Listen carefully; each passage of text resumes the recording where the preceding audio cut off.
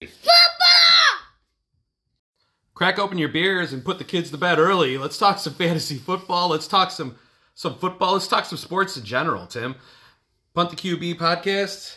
Rick Navalani, Tim Singer. Tim, what do you want to start with?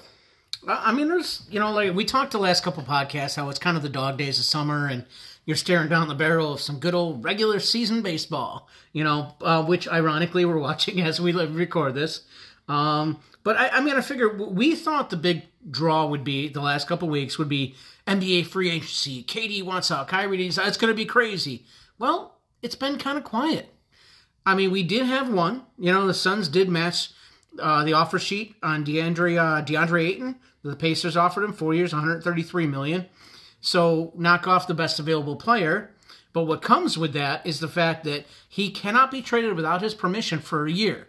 So all those dreams and thoughts of KD going to Phoenix, you can pretty much put those out the window. Yeah, there's plenty of other places where he's looking to go to. I mean, Miami could still put a big deal together. I mean, I know that now Donovan Mitchell wants out, or I think the Jazz, not so much as Donovan Mitchell wants out, but the Jazz want to move on from Donovan Mitchell. I mean, it's crazy times with NBA basketball. I don't know if there's any sport quite like it where somebody says they want out, or a team just totally decides to scrap what they're doing, and it's just a free-for-all.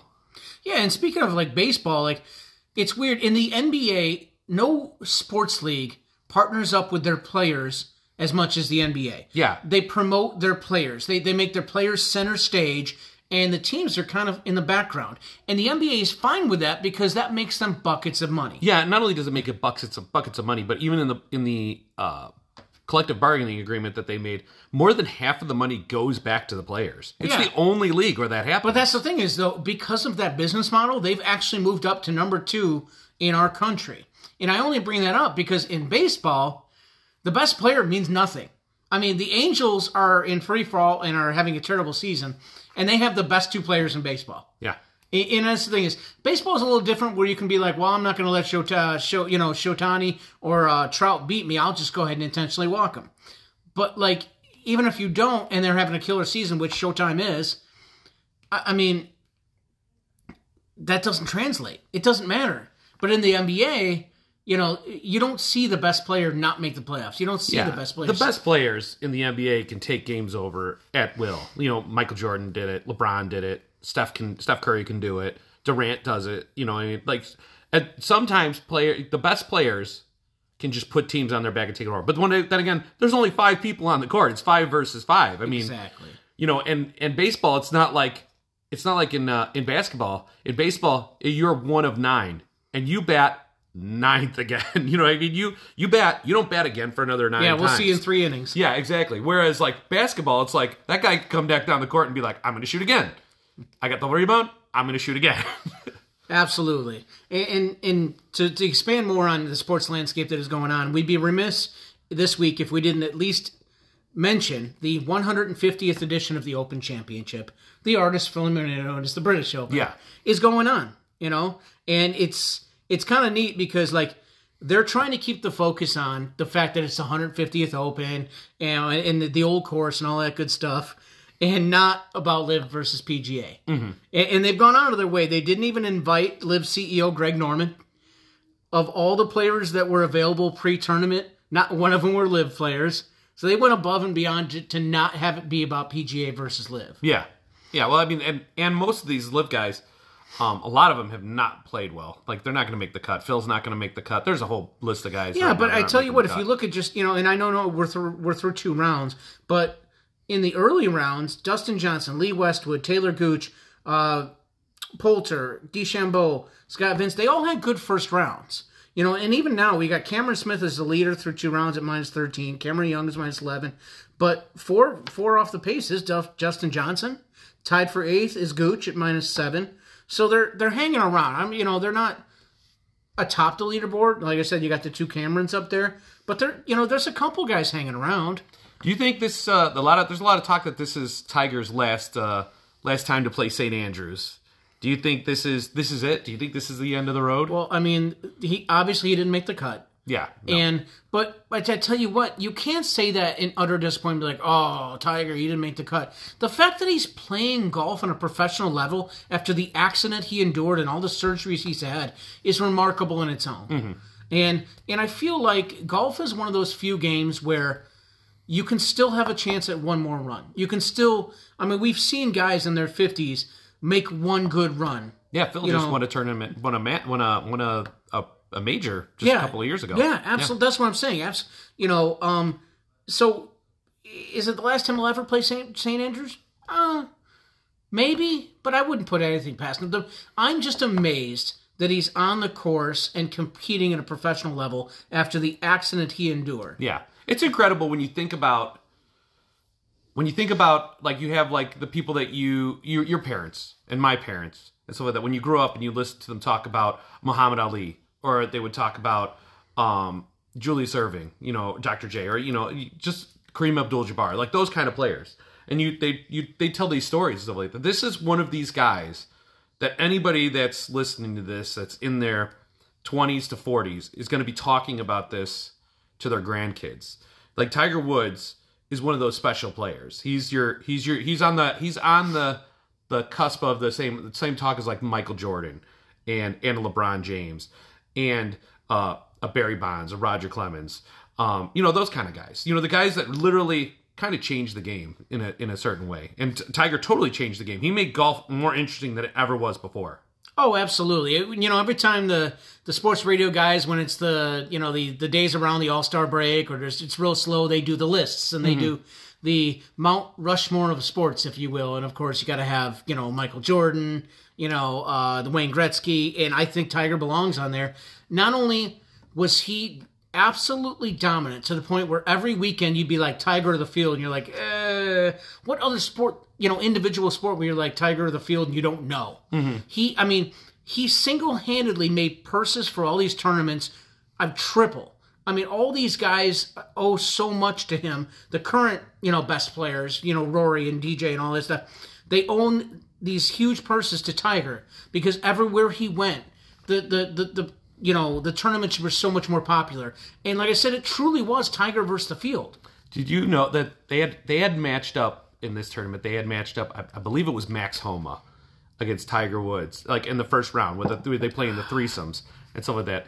And it was awesome watching on Twitter and social media, like Max Homa just being like, it doesn't make a difference what I do in this tournament. If I make the cut, he goes, I get to play in the Open with Tiger Woods. Oh, yeah. Like, he was fanboying out. Like, it would be like me being there talking to, to Tiger Woods right now. I would be totally, like, geeking out about it. Oh, who wouldn't? Yeah. He's still... he's a living legend. That's the thing, is just like, every generation, like you were talking about, our parents' generation, talking about the greats and stuff like that. And like I said, for our generation, he's one of the greats. You can still, fanboy out because he's still Tiger effing Woods.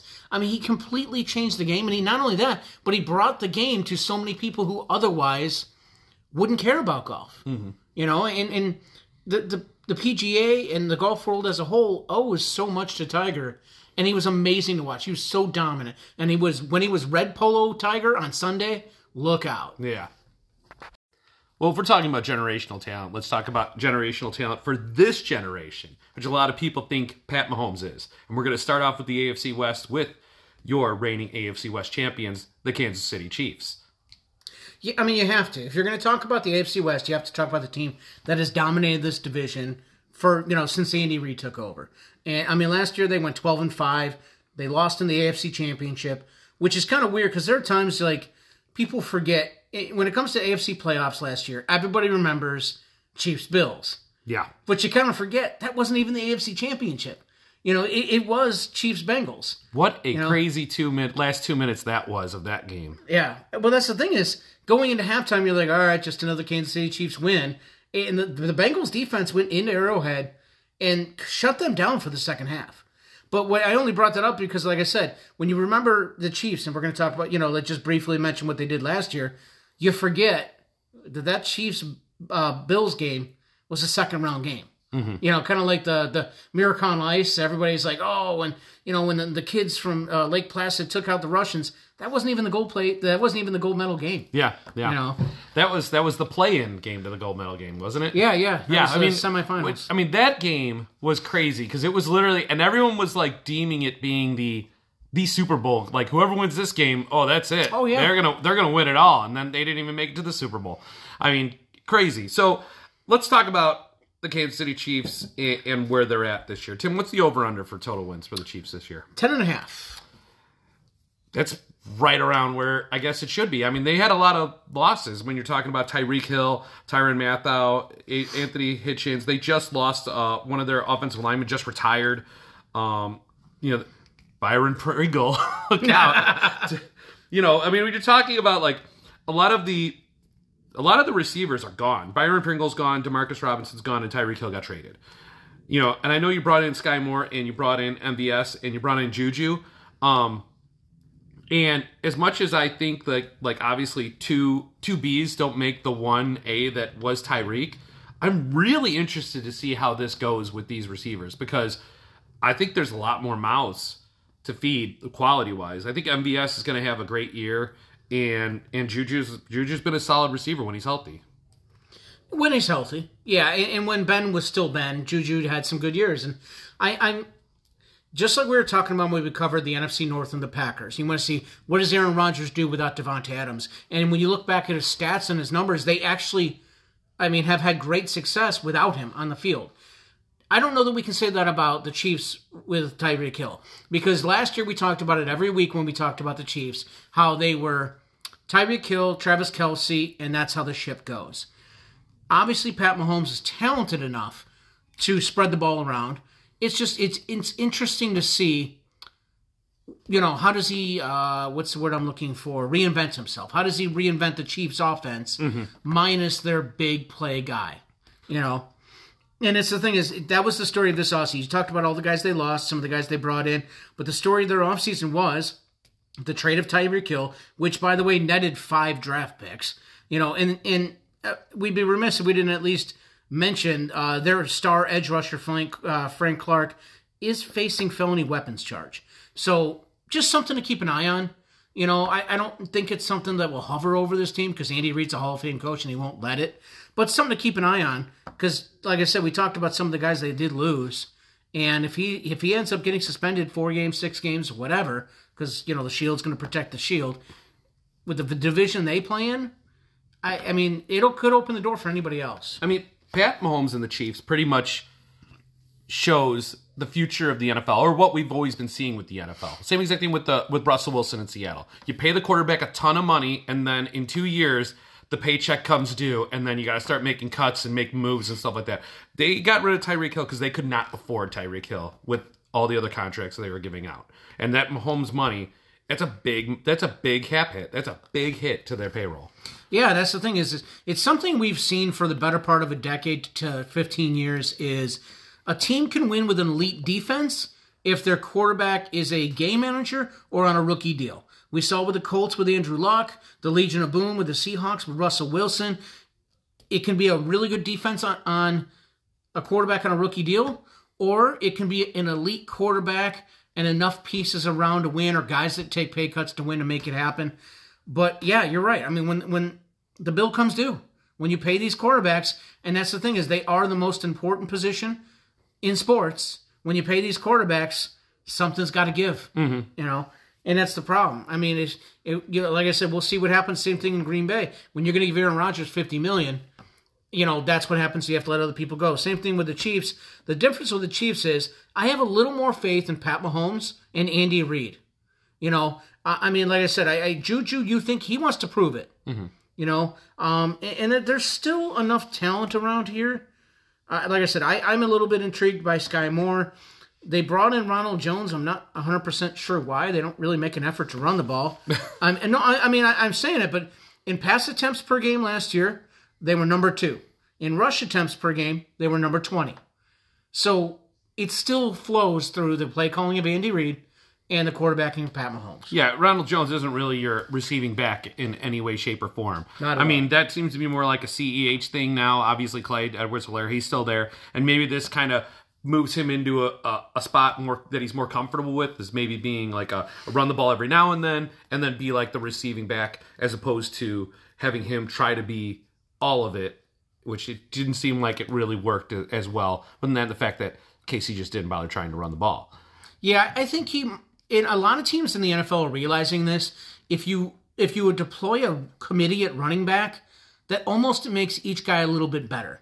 Kind of like when you take a starter in baseball, put him in the bullpen, and he can ramp it up 5 miles an hour because he only has to pitch an inning or two. Same thing with these running backs. CEH, who may not have to handle first and second down anymore, could be more effective as a whole. What I'm saying is he could be better with 15 touches than he was with 20 to 25. All right, so we haven't even talked about Travis Kelce, really. I mean, he's by far, offensively, numbers-wise, the best tight end in the league.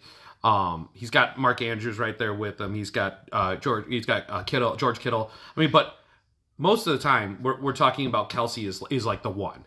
Now my question to you is, was it Kelce and Tyreek Hill and Mahomes looking for those two guys because they were just so far and beyond better than the other people? Because you're bringing in MVS, you're bringing in Juju, but the other guys, I mean, you could say it, Mecole Hardman, Demarcus Robinson, Byron Pringle, these guys underperformed from what anybody thought they were going to do.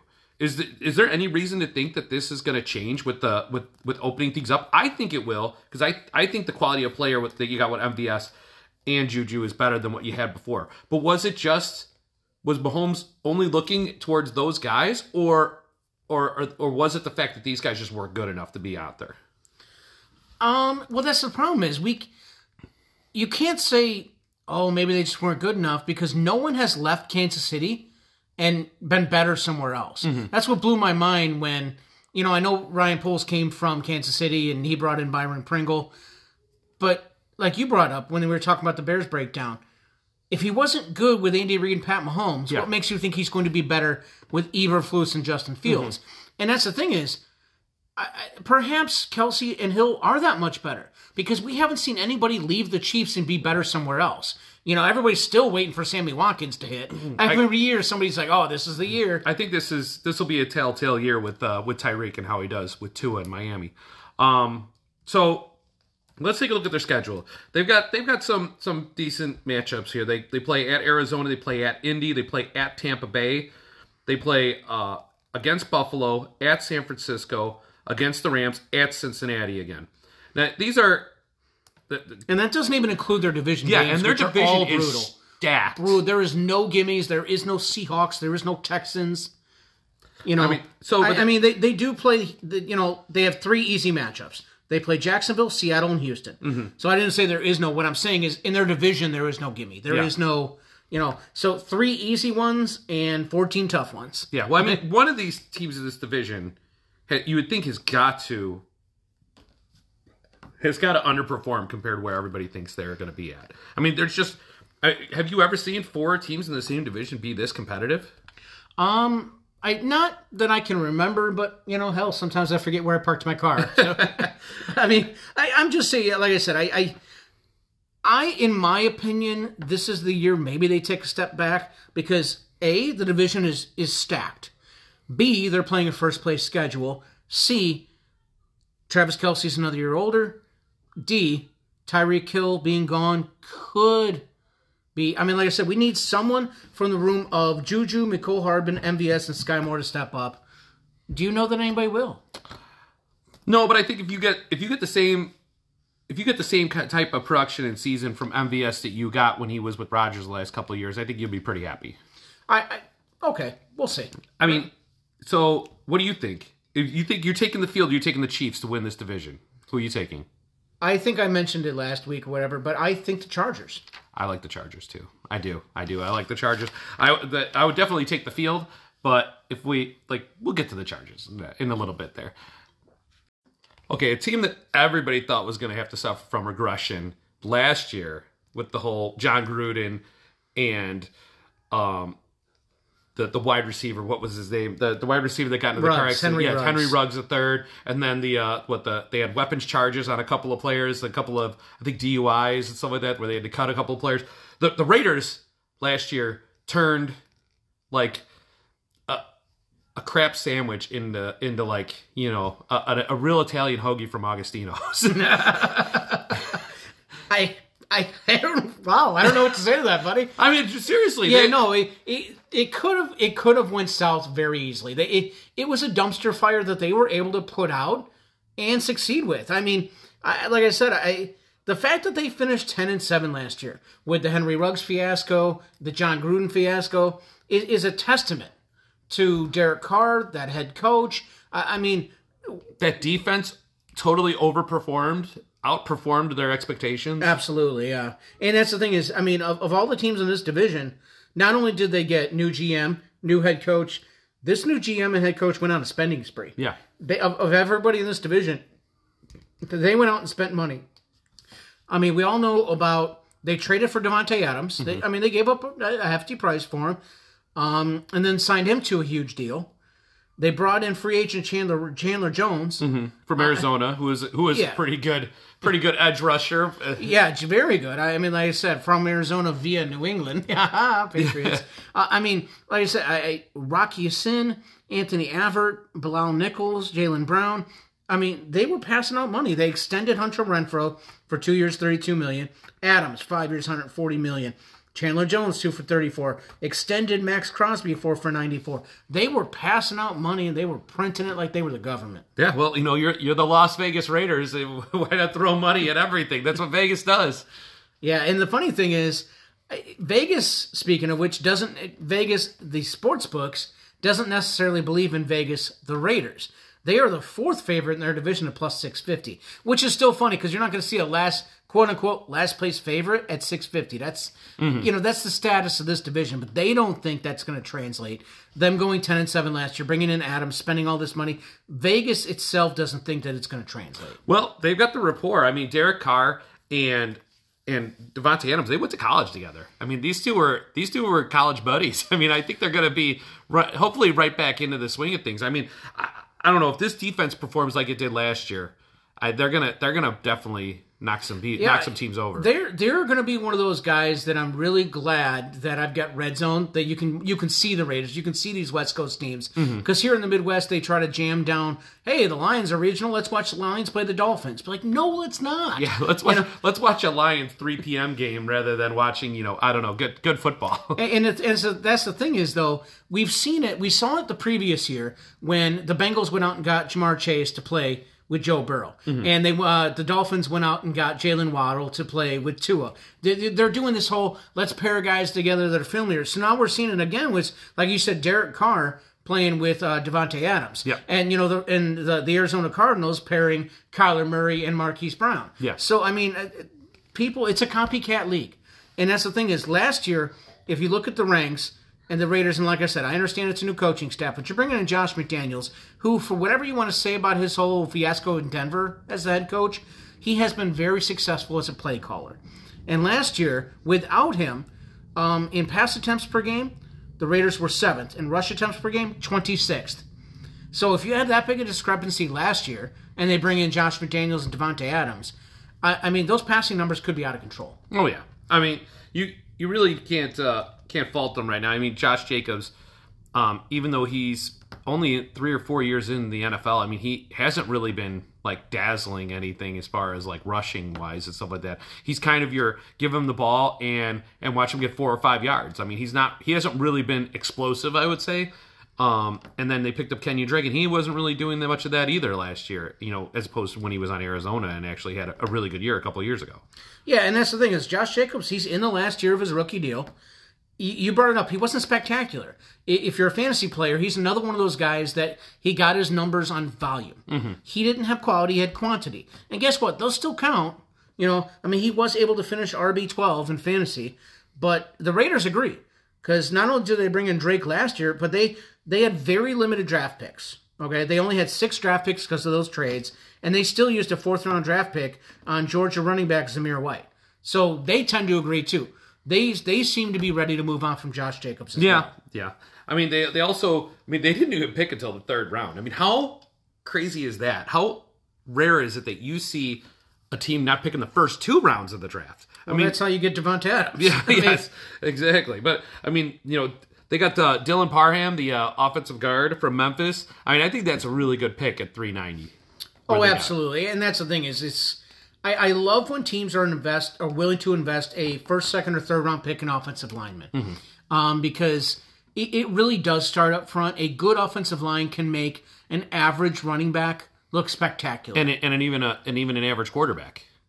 Absolutely. But that's the thing is, you can have a great quarterback where if he's got to get rid of the ball quickly, oh well. Or you can have an average quarterback who has time to throw and pick apart a defense, because a defensive back, even the best guys in the league, can't stick on a receiver for more than 3 or 4 seconds. I mean, if a quarterback has time to throw, he's going to have open targets. So I'm glad that they were, I mean, like I said, with limited draft picks, they were still willing to invest in a guard. They brought in a running back. And the problem is, because they finished strong last year, they have a second place schedule. Yeah. So we talked about it with the Chiefs. It's another tough one. Their only 3 soft landing spots are the same as the Chiefs: Houston, Seattle, and Jacksonville. Everything else is hard to very hard. Yeah, I mean, the thing that makes it harder for them this season is their softer matchups. They play on the road. They play at New Orleans. They play at Tennessee. They play at Pittsburgh. They play at the Rams. I mean, like, not the Rams, but I mean the other 3 teams, Pittsburgh, New Orleans, and Tennessee. Those are different beasts when you're playing at their area than them playing at your area. Area, huh? Area, at your home field. At your home field. Are they playing in the parking lot? Yes, Area 51 in Vegas. Oh, okay. So, I mean, they still play against, they host Arizona, they host Indy, they host New England, and they host San Francisco. And then, once again, as we said with KC, this division. I mean, there's going to be a lot. I mean, I could definitely see this division, but I think there could be the one team that kind of slides off. You know, so they have a major injury or something like that. You know, whether it's a quarterback or maybe a stud defensive player or something like that the team heavily relies on, and that one team just kind of gets lost in the shuffle and just has a very poor season because of it. But I could also see every single team in this division going 3-3.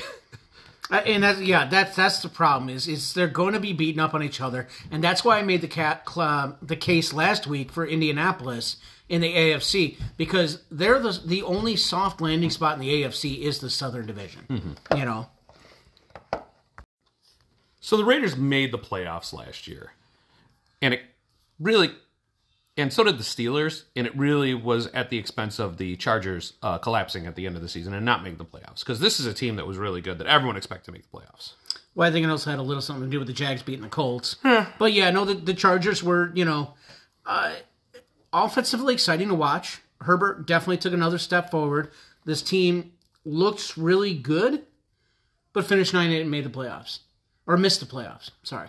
So it'll be interesting to see. And the thing is, though, when you look at Vegas, and I think we both agree, they look like this year's darling. This is the team that everybody thinks is ready to take the next step up. And if we talk about first place schedule for the Chiefs, and we talk about the money the Raiders spent and all that stuff, people seem to like the Chargers this year. I mean, and I can't disagree. Their odds to win the division are plus 220. That's really good odds. We talked about when we were talking about the NFC North and how the Vikings were plus money and had bought it just as good a shot as the That's the same thing with the Chargers. They're plus 220, and I think they have every bit as good a shot as the Chiefs. You know, I third in the NFC or AFC at plus 750, plus 4,400 to win the Super Bowl, over under for 10 wins. A lot of love out there for Chargers. Yeah, I have a lot of love for the Chargers. I don't really see the love for winning the Super Bowl, but for winning this division, I think they have the talent to do it. They did lose a lot of people. They lost Brian Bulaga. They lost Chris Harris Jr., the cornerback. They lost Linval Joseph, the interior defensive lineman. Jared Cook go. I mean, there's a bunch of people here. I notice you're not going to try to pronounce the defensive end they lost. To Seattle? No. Ushema Noosa? Yeah, if you guys have been listening the last couple of weeks, I've been trying. He's Mr. Dictionary, and I don't even bother. I mean, they lost their right guard and Michael Sheffield. They lost Kaiser White, the linebacker, to Philadelphia. Kaiser Sose, too? Kaiser Sose. They lost Justin Jackson, the running back. He's a free agent. He hasn't signed out with anybody. I mean, but they did bring in some really good talent there. They brought in Khalil Mack. They brought in Kyle Van Noy. There's two linebackers, two edge. There's an edge rusher there in Khalil Mack. They brought in Austin Johnson from the Giants, one of the better interior defensive linemen that was on the Giants last year. They brought in J.C. Jackson from New England, the cornerback. I mean, they brought in a lot of they lost a lot of talent, but they brought in what could be substantially just as good, if not better, talent. Yeah, that's the thing is they came in with a really good offense. Justin Herbert is the real deal. Brought back Mike Williams. But what they spent this offseason doing was improving the defense. I was waiting for you to mention J.C. Jackson. He was the star of the guys they brought in. Mm-hmm. He is one of the best corners in this league. And they really spent this offseason improving the defense, and I think that's why there's a lot of love for them out there. Yeah. And even in the draft, they spent a third-round pick on a safety, a first-round pick on a guard. I mean, it's interesting. You never saw guards go before the third round. Well, one thing that I saw that really excites me about this guard is that the Chargers last year drafted Rashawn Slater, the left tackle, and he was a Pro Bowl in his rookie year. So obviously they have a good eye for offensive lineman talent early in the drafts. So bringing this guy in, I mean, if you look at it, if this guy turns into a Pro Bowler also as a guard, you got two guys you picked in the first round in successful years that are now Pro Bowlers in less than a year. Yeah, I think they're going to be an exciting team to watch because offensively, they're always in every game. It'll be really interesting to see what Khalil Mack has left in the tank. Do we see that the Bears gave up on me and I'm not done yet? Do you see that? Does he play with a chip on his shoulder? I'm really interested to see what they become. I don't even think Khalil Mack has to because he's got Bosa there now. He's got one of the Bosas. Right, there. Joey. So it's not like he's got Joey. Yeah, he doesn't have to play he doesn't have to play out of his mind, or even if he pulls the former Bear Leonard Floyd, I'm going to show everybody and stuff like that, and plays really well. I mean, great, but I mean he's skilled enough where he doesn't even need to do that. I'm just saying, imagine if he does. Yeah. You know what I'm saying? That's like I said, we're talking about the Chargers taking the next step forward. Mm-hmm. Imagine if he does, because like you said, you brought up Leonard Floyd, who's half, if we're being nice, half the talent that Khalil Mack is. Mm-hmm. And that's the thing is, Mack may excel simply playing opposite Joey Bosa. Yeah. And I'm pretty excited about this team this year. That's why I mentioned their odds to win the AFC, their odds to win the Super Bowl. There's some pretty good values for a team. And now, of course, their downside is their head coach is not proven. He likes to take a lot of chances, and he likes to play, the odds. He likes to do I'm going to go for it on fourth down. He likes to, the sabermetrics, if you will. But I'm interested to see what they become defensively. Yeah. In that division, it's going to be tough. And a lot of times it's going to come down to the last play of the game. And if you've got Mack on one side and Joey Bosa on the other with J.C. Jackson in the defensive backfield, I'm feeling a lot better about it. Well, and if you have the ball and the game's on the line and you've got Herbert and those receivers and Austin Eckler and that offensive line, which has just been getting better, either way, the other team's got the ball, you kind of like your chances, and if you've got the ball, you kind of like your chances. And we've talked about it before when you brought up Russell Wilson with the Legion of Boom and Andrew Luck, and a lot of these guys that were on rookie deals and teams had success, they're still under Justin Herbert's rookie deal. This is their window, and I think they realize that. Mm-hmm. They've got 2 to 3 years before they have to pay Herbert to try to make a Super Bowl. And I'm excited about them. I mean, their schedule, again, because they play in the AFC West is tough. This year they play the AFC South, which gives you a couple easies with Jacksonville and Houston. You're going to go ahead and say their easy matchups? Jacksonville, Houston, Seattle. And Atlanta. Like always. And Atlanta this time. That's what I'm saying. And Atlanta I was going to sneak Atlanta in there. It's one of us has to be the radio pro. And they're tough matchups. I mean, they play the Rams at San Fran, at Indy. Every matchup in their division is tough. Mm-hmm. I mean, it's a third place schedule in the AFC West is still tough. Yeah. But at least it's going to be better than the Chiefs and the Raiders. Yeah. I mean, this third place finish actually, sizes up a lot better matchup wise than it does for the other two teams. I mean, obviously you still got to win your division games because this is going to be a division that is just going to be roughing each other up. I mean, we were just talking about it before, how we were like, the Colts might just walk right into the playoffs because it's the division of have-nots. But this is the division of has it all going right now, and it could just get really nasty in the trenches. You're going to be looking at division games with a lot of injuries and just teams just roughing each other up.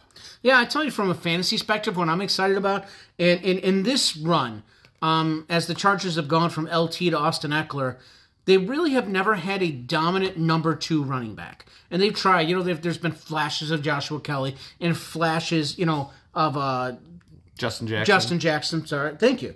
But they did spend a 4th-round draft pick on Isaiah Spiller from Texas A&M. With the size of Austin Eckler. Last year, Austin Eckler ended up finishing running back 3 in fantasy because not only was he the catch the ball out of the backfield guy, they trusted him at the goal line. Mm-hmm. And I'm intrigued. A guy his size, will they continue to trust Austin Eckler at the goal line? Or do we see Isaiah Spiller steal some of that? Well, anybody that was listening to us talk pre-fantasy drafts knew that I did not trust the fact that because Eckler had never had that amount of touches in a season before, and I was wrong. But that's the thing, though. That goes into this year.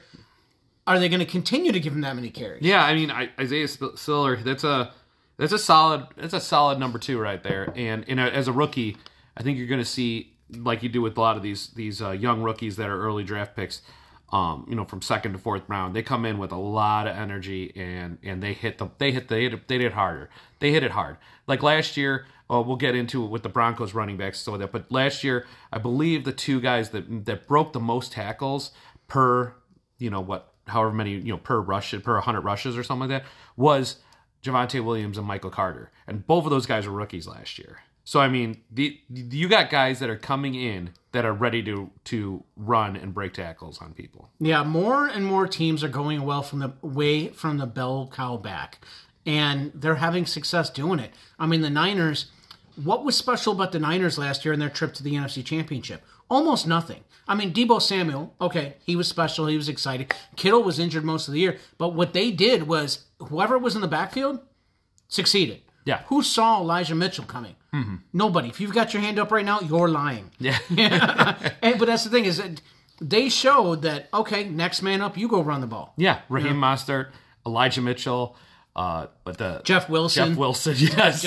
I mean, just exactly. I mean, random guy, Whoever they could find and put him out there, they just, I don't know if that's attributed to that offensive line or whatever, but I mean, every single person they put out there just ended up mashing.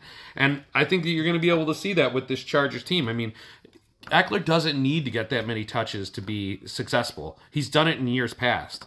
All right. I was always concerned of, can he withstand getting that many touches? And he proved he could. Yeah, I'm excited for the Chargers this year. Yeah, I mean, they're my favorite to win this division, especially with those odds. Absolutely. So last but certainly not least is the Denver Broncos. And the Denver Broncos brought in Russell Wilson. I heard they did something this offseason. This just in, coming through the telegram, Russell Wilson. So what you're saying is the big story was not bringing back Melvin Gordon. No. And it wasn't hiring Nathaniel Hackett. And it wasn't getting rid of Kyle Fuller as quickly as possible. Kyle Fuller, rest in peace. Yeah, no, the Denver Broncos, another one of those teams a lot of people would talk about because it's they're going to let Russ cook. They're going to let Russ cook. And for fantasy purposes, I sure hope they do. This could be another team that's fun and exciting to watch. Mm-hmm. This is why we love football. I mean, last year they went 7-10 and missed the playoffs, and their odds to win the division are plus 260. Yeah. I mean, a lot of love for them out there. They're plus 1,600 to win the Super Bowl. Their over-under for win total, 10. And this is a team who finished last year in their division. So, I mean, I don't want to say it's the Aaron Little math, and like everybody that's been in our fantasy league knows what I'm talking about, the whole everybody's 500 or above. But in this division, they could be. Denver Broncos, like I said, I mean, they did hire Nathaniel Hackett for what it's worth. A lot of times when you see an offensive coordinator who has a great quarterback, that doesn't always work out, say Adam Gase. Mm-hmm. But, like, Nathaniel Hackett, a lot of respect for him around the league. Obviously, he brought in Russell Wilson. It did cost him 2 1s, 2 2s, and 3 players. So, it cost him a lot. They did bring back Melvin Gordon. Fantasy players weren't happy about that. We thought, oh, man, this is Javonte Williams. He's going to finally get his deal. And they said, not so fast. Yeah, bring him. But I think this is going to be more of Javonte Williams. Instead of it being 50-50, and a couple extra touches would get to Melvin Gordon at the beginning of last season, I think now you're going to see it's going to be like 60-40, favoring more Javonte Williams now. Yeah, but I think it could be one of those like they do in Green Bay where like Nick Chubb gets all the yards and then Kareem Hunt takes it in from the 3. In Green Bay? Nick Chubb and Kareem Hunt? Yeah, him too. You mean in Cleveland? Did you know what I meant with the Germans bombed Pearl Harbor? Okay, then. But that's what I'm saying is, like, you could see that this year where Javonte Williams does all the cooking from the 20 to the 20, and then they hand it to Melvin Gordon to vulture the touchdowns. Yeah. I mean, I'm just saying if there's a worry fantasy-wise, I know the Broncos don't care who scores a touchdown as long as somebody does. Fantasy-wise, I'm a little hesitant about Javonte Williams and projecting that next big step. Is there a fourth-place team that excites you offensively like this team ever? I don't know if there's a last-place team that you they've ever... been playing football for over 100 years. I know, but I'm just saying, like... If you're going to put me on the spot, I'm just saying recently. I just don't know if there's any team that was, like, coming out of a sub-500 season, finishing last in their division, and then turning around and going... Oh, they got Cortland Sutton. They got Jerry Jeudy. They got Tim Patrick. They've got the running backs with Javonte Williams and Melvin Gordon. Now they have Russell Wilson. I mean, this team is stacked offensively. Well, I will tell you, and we spent some time talking about it a couple weeks ago. Another last place team that's got a good amount of weapons, the Detroit Lions. Yeah. Now, but you laughed at me whenever. Hold on, you laughed at me every single time I brought up the Detroit Lions. And I'm going to continue to laugh at you, but you asked me a question, I'm going to answer you. You can be the radio professional, I'll be the idiot drinking beer and talking. But like they have a lot of weapons. Speaking of last place team, but obviously Denver Broncos, when you bring in Russell Wilson, and they've said they're committed to just letting him cook. I'm excited what he could do with that particular core. The only problem is, for fantasy purposes, you're like, well, who's it going to be? Is it going to be Jeudy? Is it going to be Sutton, Hamler, Patrick? What's also exciting about all that offensive talent, they brought in some good defensive players too. They brought in DJ Jones, the interior defensive lineman from San Francisco, and they brought Randy Gregory in from Dallas. Yeah, DJ Jones, I was going to bring him up, very underrated. I think he's going to have a great season.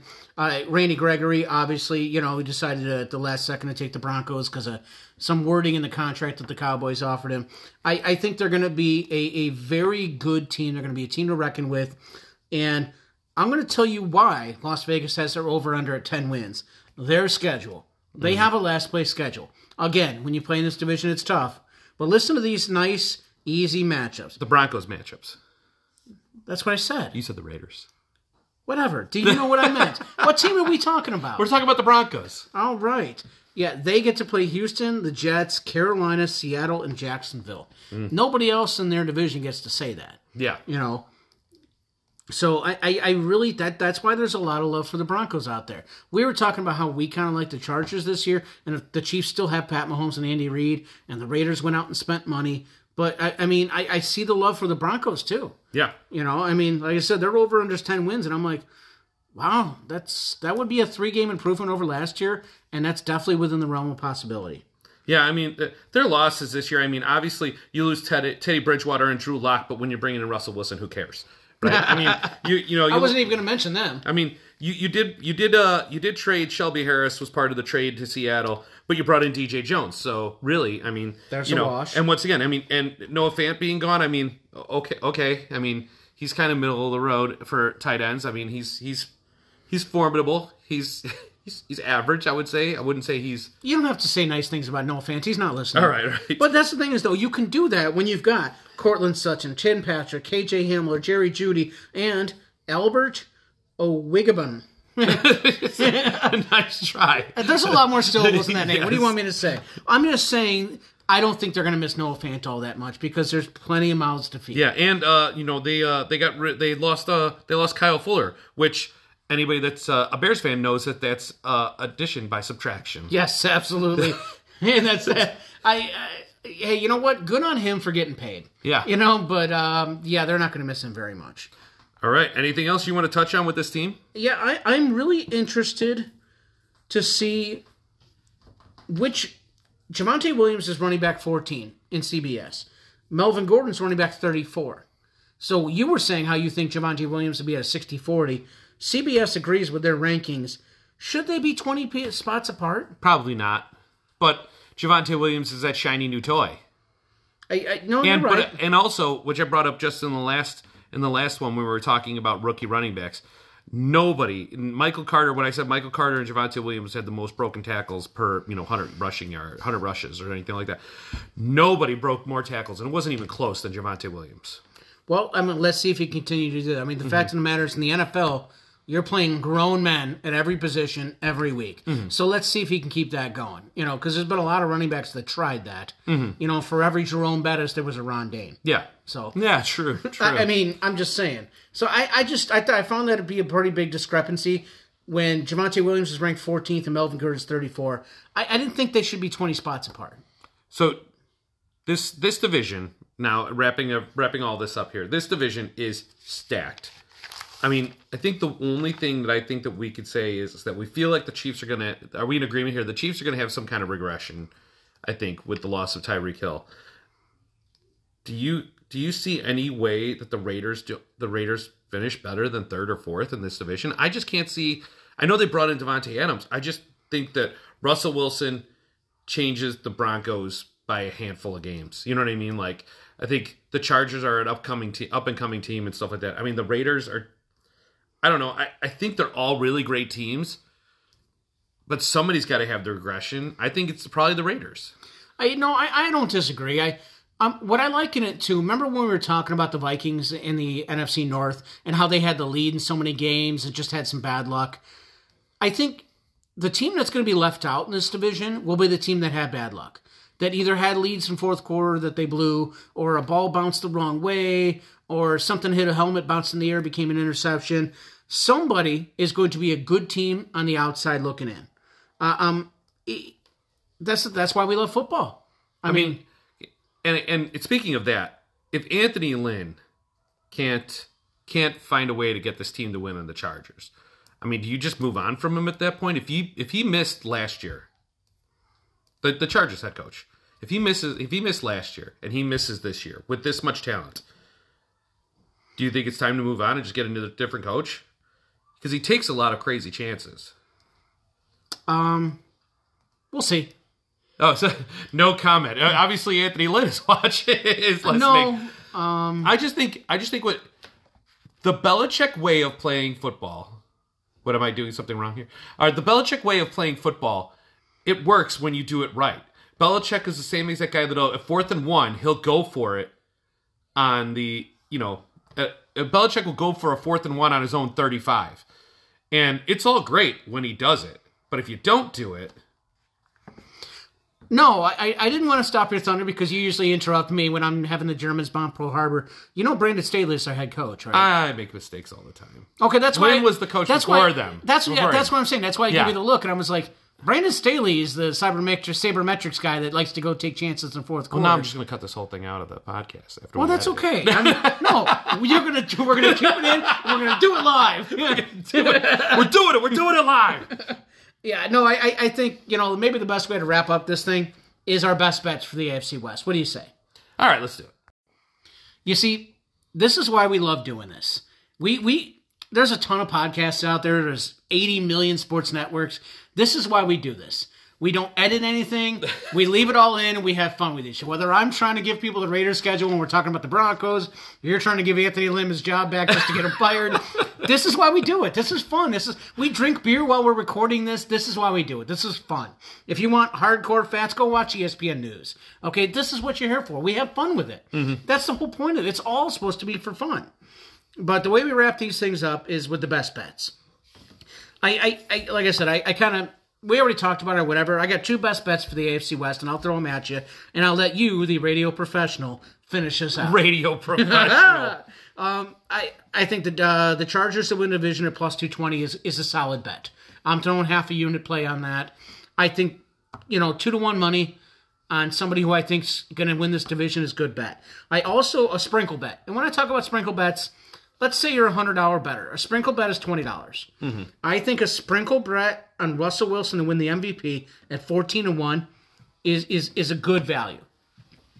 Because when you see guys that win the MVP, it's usually who's a good story. Who's a guy that went from took a step from step A to step B. I think Russell Wilson sets up really well. Nathaniel Hackett has said, I'm going to let Russ cook. And when you talk about the feud, the divorce, if you will, between Russell Wilson and Pete Carroll, kind of like when you had the divorce between Kobe and Shaq. Now, granted, Shaq is a Hall of Fame basketball player and Pete Carroll's a 70-year-old head coach. Russell Wilson I think at least for the first couple of years is going to come out smelling like roses. And if you can give me him at 14-1 and put a little sprinkle on him, I think that's some good value right there. Yeah, I think both of those are really solid plays. I think you hit the nail on the head on both of those. I also like that. We're not going to be very eventful here. My two plays are the Chargers. I agree with you. The Chargers winning the division at plus 220. I think that the odds the odds are there. Anytime you can get 2 times your money on something that you feel like is a pretty good shot that it happens, you're definitely going to go with that bet. The other one that I'm going to take is a week 1 bet. I put it in as soon as the schedules were released and Russell Wilson landed where he was at. I was going to say, I know where you're going. No way Russell Wilson doesn't go. No, you got to say it Rick style. There's no way Russell Wilson does not go back into Seattle week 1, getting a standing ovation from these fans and embarrasses that Seattle team. I think that Russell Wilson is going to go and cook and cook and cook all over Seattle. So you're giving the 4.5. Yeah, well, I got it at 4 when the spread first came out and some of that. Does that help anybody listening right now? I will still take it at 4.5. I'm telling you to take it at 4.5. I think this game... you like Oprah? You get a car. Yes, you get a car. You get the 4.5. You get the 4.5. Everybody gets a 4.5. I mean, I just don't see any way that the Broncos just don't go in there and just absolutely put Seattle on blast in week 1 on Monday Night Football. Yeah, I'm glad that it's a Monday Night Football matchup. Our wives are going to hate that Thursday, Saturday, Sunday, Monday is going to be loaded. And I include Saturday because, when you've got the college football going on, that counts too. Yeah. I think it's awesome because sometimes the Monday Night Football game, which doesn't get flexed, sometimes it's a dud. Sometimes they're fulfilling obligations. Let's get Jacksonville and Houston on TV. Not this one. It might be the only time Seattle fans are rooting for the other team. You know what? I agree, and rightly so, because what Russ did for that organization, that made them relevant for the first time since, Dave Craig? Yeah, absolutely. Aha, Dave Craig. Didn't think I'd squeeze that one in, did you? Way to work it in there. So Malcolm's giggling right now. Thanks a lot for listening. Thanks for everything. We'll see you for the next episode coming up here. Rick, what are we talking about that episode, We're talking about NFC West, and we're wrapping up our divisional series, if you will, and working our way into some fantasy football then after that. You went into PBS voice on that one. Yes. Thank you for joining us on this this NPR podcast. No, thanks for listening. We'll see you guys next episode.